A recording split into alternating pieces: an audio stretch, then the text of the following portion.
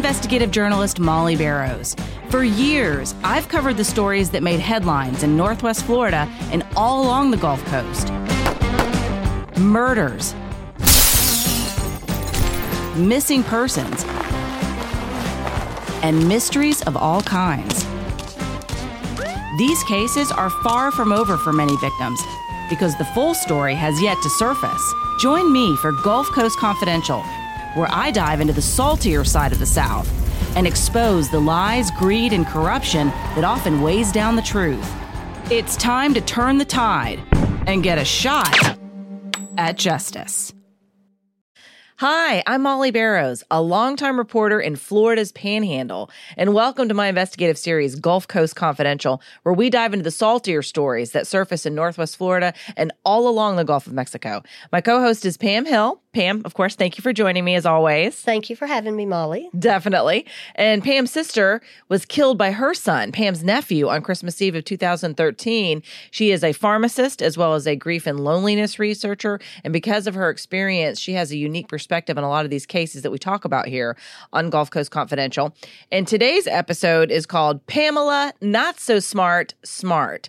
So we're talking about the case of Pamela Smart. She, of course, is the New Hampshire teacher who seduced her 15-year-old student and convinced him to kill her husband, Gregory Smart, back in 1990. So I remember when that case happened. I graduated high school in 1991, so that was all the talk during those years when I was in high school and graduating, and I'm sure you remember it as well. I do. It was the first televised trial, gavel to gavel, and it's pre-OJ. It was sensational. There's a little teacher. There's a long-haired boy in there that's just probably learning to drive, and gavel to gavel, we could go right in the courtroom. I know, that's exactly right. And I remember watching To Die For. That was the movie featuring Nicole Kidman and Joaquin Phoenix, who played the teacher and the boy, and it's basically based on that whole story, the Pam Smart story. So Seductress. Oh my gosh, I thought the movie was great, but I tell you, it was, I think, really true. After researching this case, I feel like it was very true to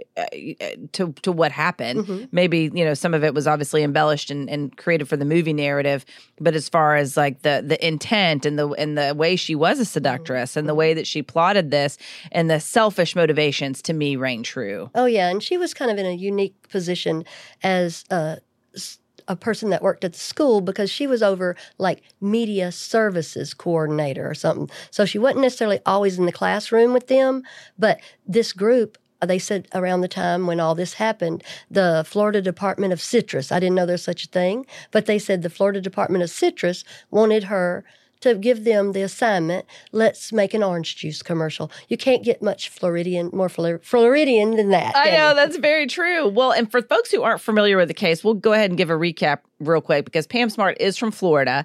She's 55 now, but she was 22 at the time. And like Pam was saying, she was a high school media coordinator when she began this affair with a 15-year-old student, William Billy Flynn, who later she convinced him to kill her husband, apparently by withholding sex. She threatened to withhold sex. So again, if it sounds familiar, it's what they based the movie To Die For. And then Helen Hunt also starred in a TV series that was loosely based on the same case. Smart was convicted of conspiracy to commit murder, as well as other crimes, and sentenced to life in prison without parole, although she denied and has always denied, continues to deny, knowledge of the plot. Smart said she would never admit to planning something she didn't do, including this murder. But Flynn shot and killed Gregory Smart while he was on his knees with the help of some of his friends. He was granted parole in 2015. 10 years earlier, two of his accomplices were also paroled.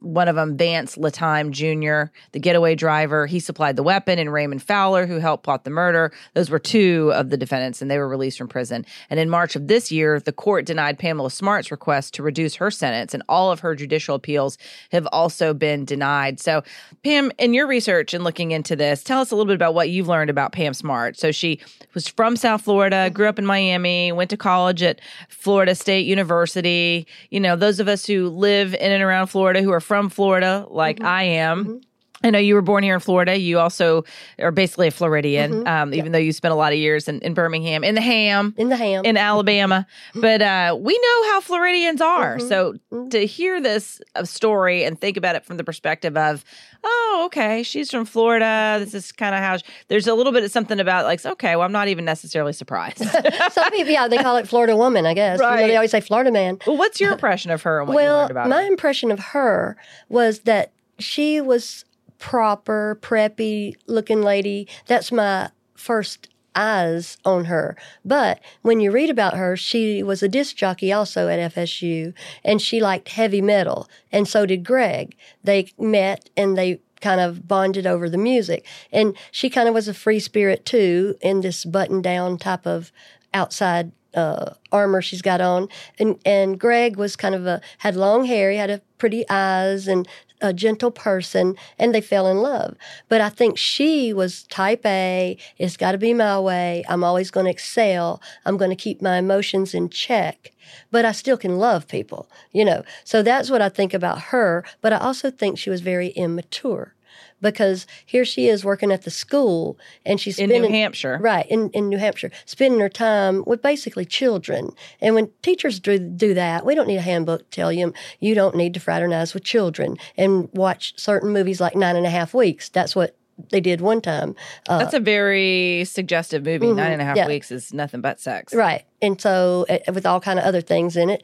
But she had done that with them too. But how they all got kind of tangled up together was making this orange juice commercial, because they had to be creative and use music and give their ideas. And all that's intoxicating to people that are those kind of folks, those creative, imaginative folks. It feels good to bounce ideas off of each other. Brainstorm and be creative together. Right. So that's what they were doing. And so when Pam and Greg, her husband, when Greg got a new job, he was selling insurance for his dad.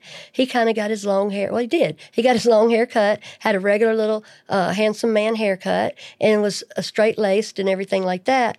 And she, I think, didn't like that. I think she's still living in her rock and roll fantasy. Right. And I read that they started having problems, so she was unhappy pretty quickly. Like within 6 or 7 months of being married, she was just uncomfortable, uneasy, dissatisfied, and maybe his cutting his hair and all of that. Sounds like she was just struggling with growing up a little bit too. A little. And I mean, like when you have a job, you have to do your work. So he can't be running around going to concerts, doing all this kind of stuff.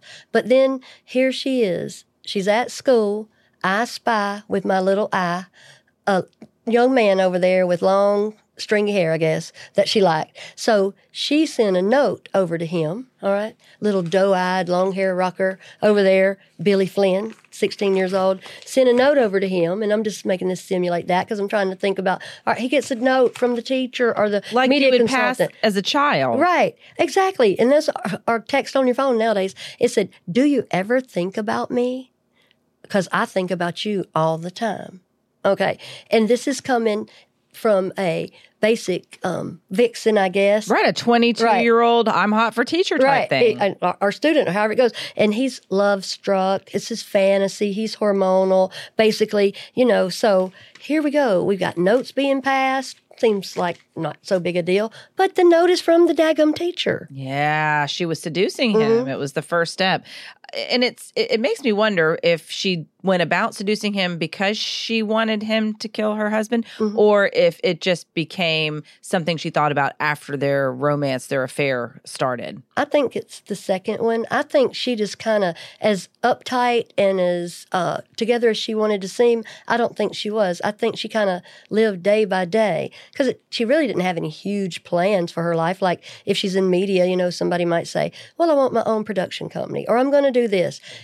Maybe she's happy going, I'm going to make orange juice commercials with 16-year-olds all the time. Right, but it turned out that perhaps that was not what was satisfying to her. Exactly. So, and it wasn't just Billy Flynn that she roped into this plot to kill her husband.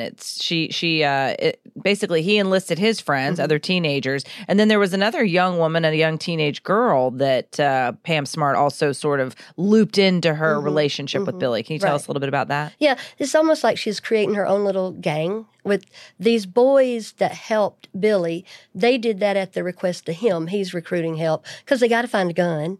And they kind of did that in some sort of, as I call it, Keystone Cop way. And they got to find a car. They got to wait and borrow one of them's grandma's car. And it just went all kind of crazy ways. Eventually, they got it together. But the young lady that's important in this story, her name is Cecilia Pierce. She was Pam Smart's intern. So, I mean, she's kind of got a good position at the school. She's got a secretary, she's got an intern, and she does her commercials, OJ commercials and other stuff that they ask her to do. So she probably does feel like, she's the big lady on campus. And they're probably flattered. I know when people would tell me they were my sister's teacher's assistant, they'd always be proud of that because that means you picked that person for some meritorious reason, But so Cecilia is the one that passed this note from Pam to Billy. And we can only assume that she actually read it too, and knew what she was basically getting involved in. But I can see why she would go along with that as well. I mean, you don't initially suspect that it's going to be leading to the direction that it does. Right. I don't think any of them thought much past the day. I really don't. And children shouldn't have to. These are children. They're teenagers. This is a grown woman, 22 years old, and granted, between 18 and 22, that could be half a dozen or six another way. It's not that big of a difference to some people. Yeah, 16 and 22. But when you're an adult and you're a minor, that's illegal. That is a lot. But so she's creating her little gang like that, and she seems pretty happy with all them doing that because Greg was gone selling and this, that, and the other. And then so he doesn't come home one night. Greg doesn't. So she finds out that he had an affair. So that's why she wants a divorce from her husband. Because he said, I'm sorry. I think he made some atonement and this, that, and the other. But I think she was doing this weird, I'm living in a child's world thing for too much for him. That's interesting. So he steps out. She's feeling all the more rejected, dissatisfied, begins a sexual relationship with this 16-year-old boy, or 15-year-old boy, I guess, when she first met him. And then it just progressed. But it sounds like at some point she doesn't want to work on her marriage anymore. She realized she's starting to think about divorce, doesn't want the expense that's going to come with that. That is a story that we have told in other cases over and over again. Usually it's the man, like we talked about with Chris Watts. I think that was his big motivation. He wanted to be free to be with his girlfriend, and he didn't want to have to pay to support a family that he no longer wanted. And I think that's what happens over and over again. And in this case, she didn't have a family with Greg. They hadn't had any kids, but she didn't want to part with the money. So he was more valuable to her dead than he was alive. And I think because of her sexual relationship with Billy Flynn, she was threatening to withhold sex from him, knowing that was obviously a big part of their relationship. And he didn't want to be without her. He was all wrapped up in that world at that point. And so he went ahead and killed him. And that was a tragic, sad story to hear about Greg on his knees, not wanting to die. And Billy basically put the gun to his head and said, God forgive me, and pulled the trigger anyway. Right. And they also told him, give us your wedding ring. And he wouldn't. He said, I can't. My wife will kill me. Oh, that's so sad. Yeah, I know. He just didn't know, did he? And so here she is creating all this fracas, and we'll break up, talking like a little child. I'm going to break up with you. She didn't want to lose, I think it's like $144,000. And she didn't want her little illicit romp with the teenager. Her whole career would be over. So she had to put a stop to it. And basically, she didn't pull the trigger. She didn't do this, that, and the other. There are people that think Pam Smart is not guilty. That she should be out because she is the only one that's still in prison. Right. She's the only one that will not admit to that she did it. And I mean, she probably could be out if she admitted to it. That's terrible. No, you're probably right, though, but she didn't want to do it. And I was reading up on what life has been like for her in prison, and I know you have as well. She's got at least 2 masters, one in literature and one in law. And apparently, and you told me that she became an ordained minister as well? Yeah, she got a doctorate in the ministry. That's interesting. Yeah.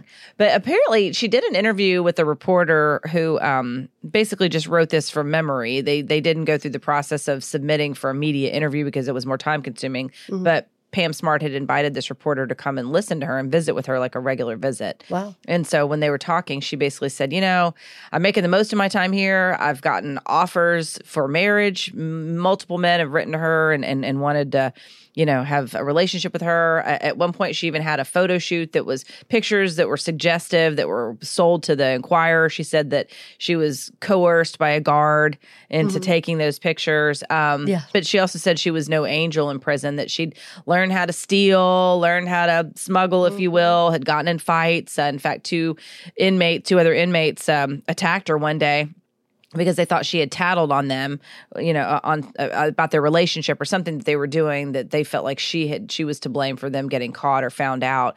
And they attacked her and assaulted her, and she had a fractured eye socket and had to have a steel plate put in her face. Goodness. So it has not been easy, being in that prison. So to your point, if confessing your role in this crime of murdering your husband is what would get you out of prison, you would think that would be motivation enough. But it sounds like she's yet another one that perhaps isn't ready to take responsibility. No, she created a defense and she stuck to it. And I forgot to tell you earlier, she's also a praise dancer. She learned to be a praise dancer in the joint. But also, there's many interesting things, because this is, like I said, the first sensational pre-OJ type thing. So people were watching her come in the courthouse, and she looked kind of matronly, the way she had her clothes and her hair. She still looked okay, nice enough, I guess. And people said her eyes were dead, like shark eyes. But they asked her, what's your problem with showing emotion? She said, I've been taught just to basically white knuckle through it. And so one of the things she, in her defense, were saying, hey, big old Judge Gray that's, 57 years old, and I think he's like 6'5", they call him the hanging judge. He thought, look at this. I'm the judge on this here show we got going. First reality show. Reality show before Court the TV broadcast it right before everybody. So he's sitting up there, big old tall Judge Gray, and he goes, I think I want Clint Eastwood to play me. So that's kind of what they were saying. Whether that's true or not, I don't know, but that's what I've heard over and over again. Well, I thought, and obviously, To Die For is a narrative that's fiction, but based on the movie. So the ending is nothing like what happened in real life. But in the movie, basically, her husband has ties to the mob and the family, even though so Nicole Kidman's character is tried and I believe found not guilty for the crime. And that was that famous line that was popular at the time, where she steps out of the courthouse and she goes, "You're not anyone in America if you're not on television." Yeah, that's a crazy line, right? But it's maybe true, but to a certain extent, because it was playing up, the real Pam Smart's role in media and how she was this creative personality, and she did want this attention. She had been a DJ, she had been involved in more exciting life, and maybe she was actually living.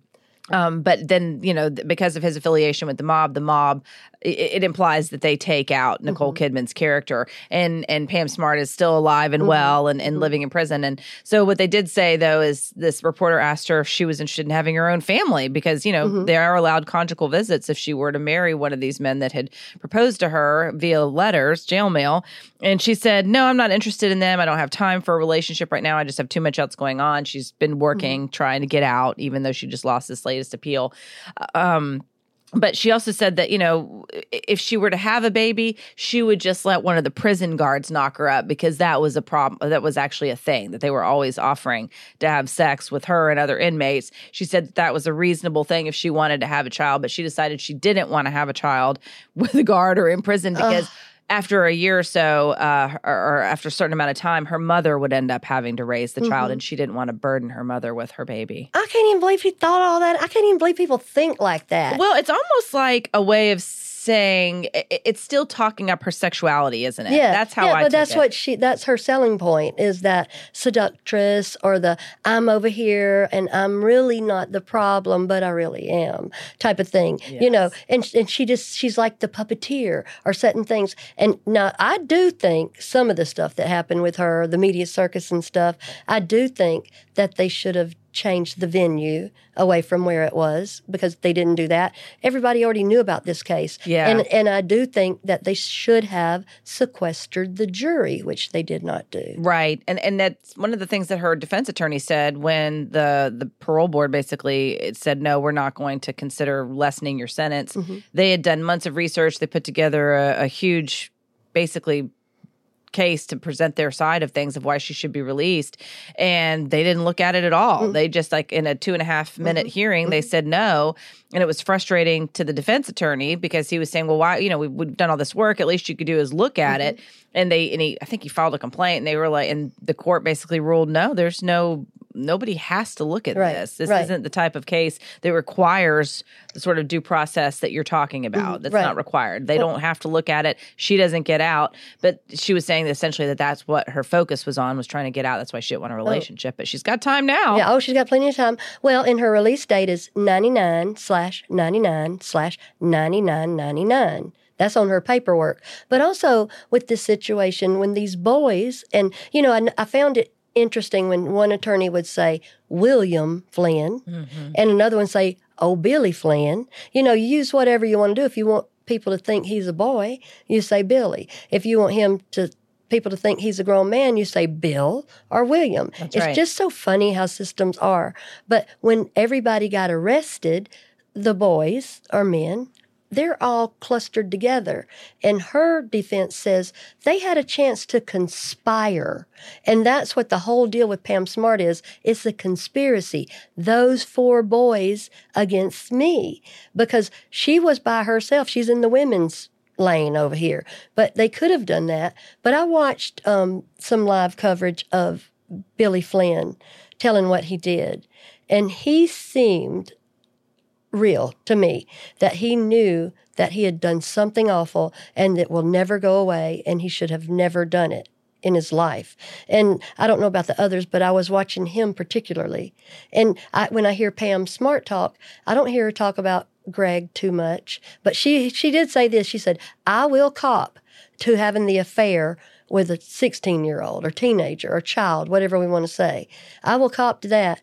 But I didn't kill Greg. I didn't pull the trigger. Well, we know that. But it wouldn't have been pulled by him had it not been for her. Right. And that's the part she doesn't want to admit to. Exactly. And these judges on sentencing and stuff, they held pretty tight to him.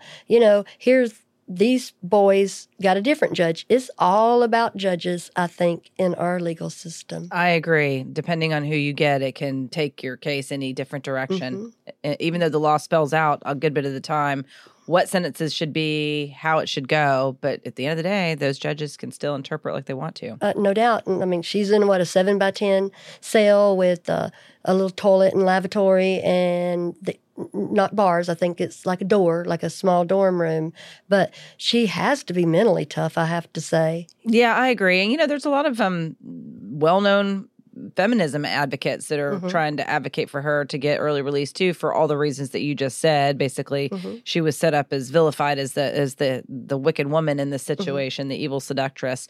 But that may not necessarily be wrong. And even though she didn't pull the trigger, she is the reason that he's dead. So if she wants to cling to her story that she's not responsible and that's keeping her in prison, I don't know that I consider myself someone that is a strong proponent of women's rights, but I don't see myself advocating for her in that regard. Yeah. I feel like there's a lot of other cases. If I'm going to spend my time advocating for somebody, I'd rather actually advocate for someone who's truly innocent. Right.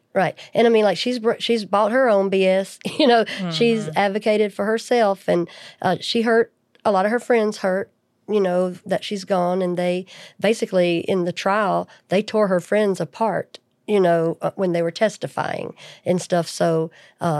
That was hard for everybody. It seems like she's like a Teflon Don, except she's in prison forever. Right. 99, 99, 99, 99.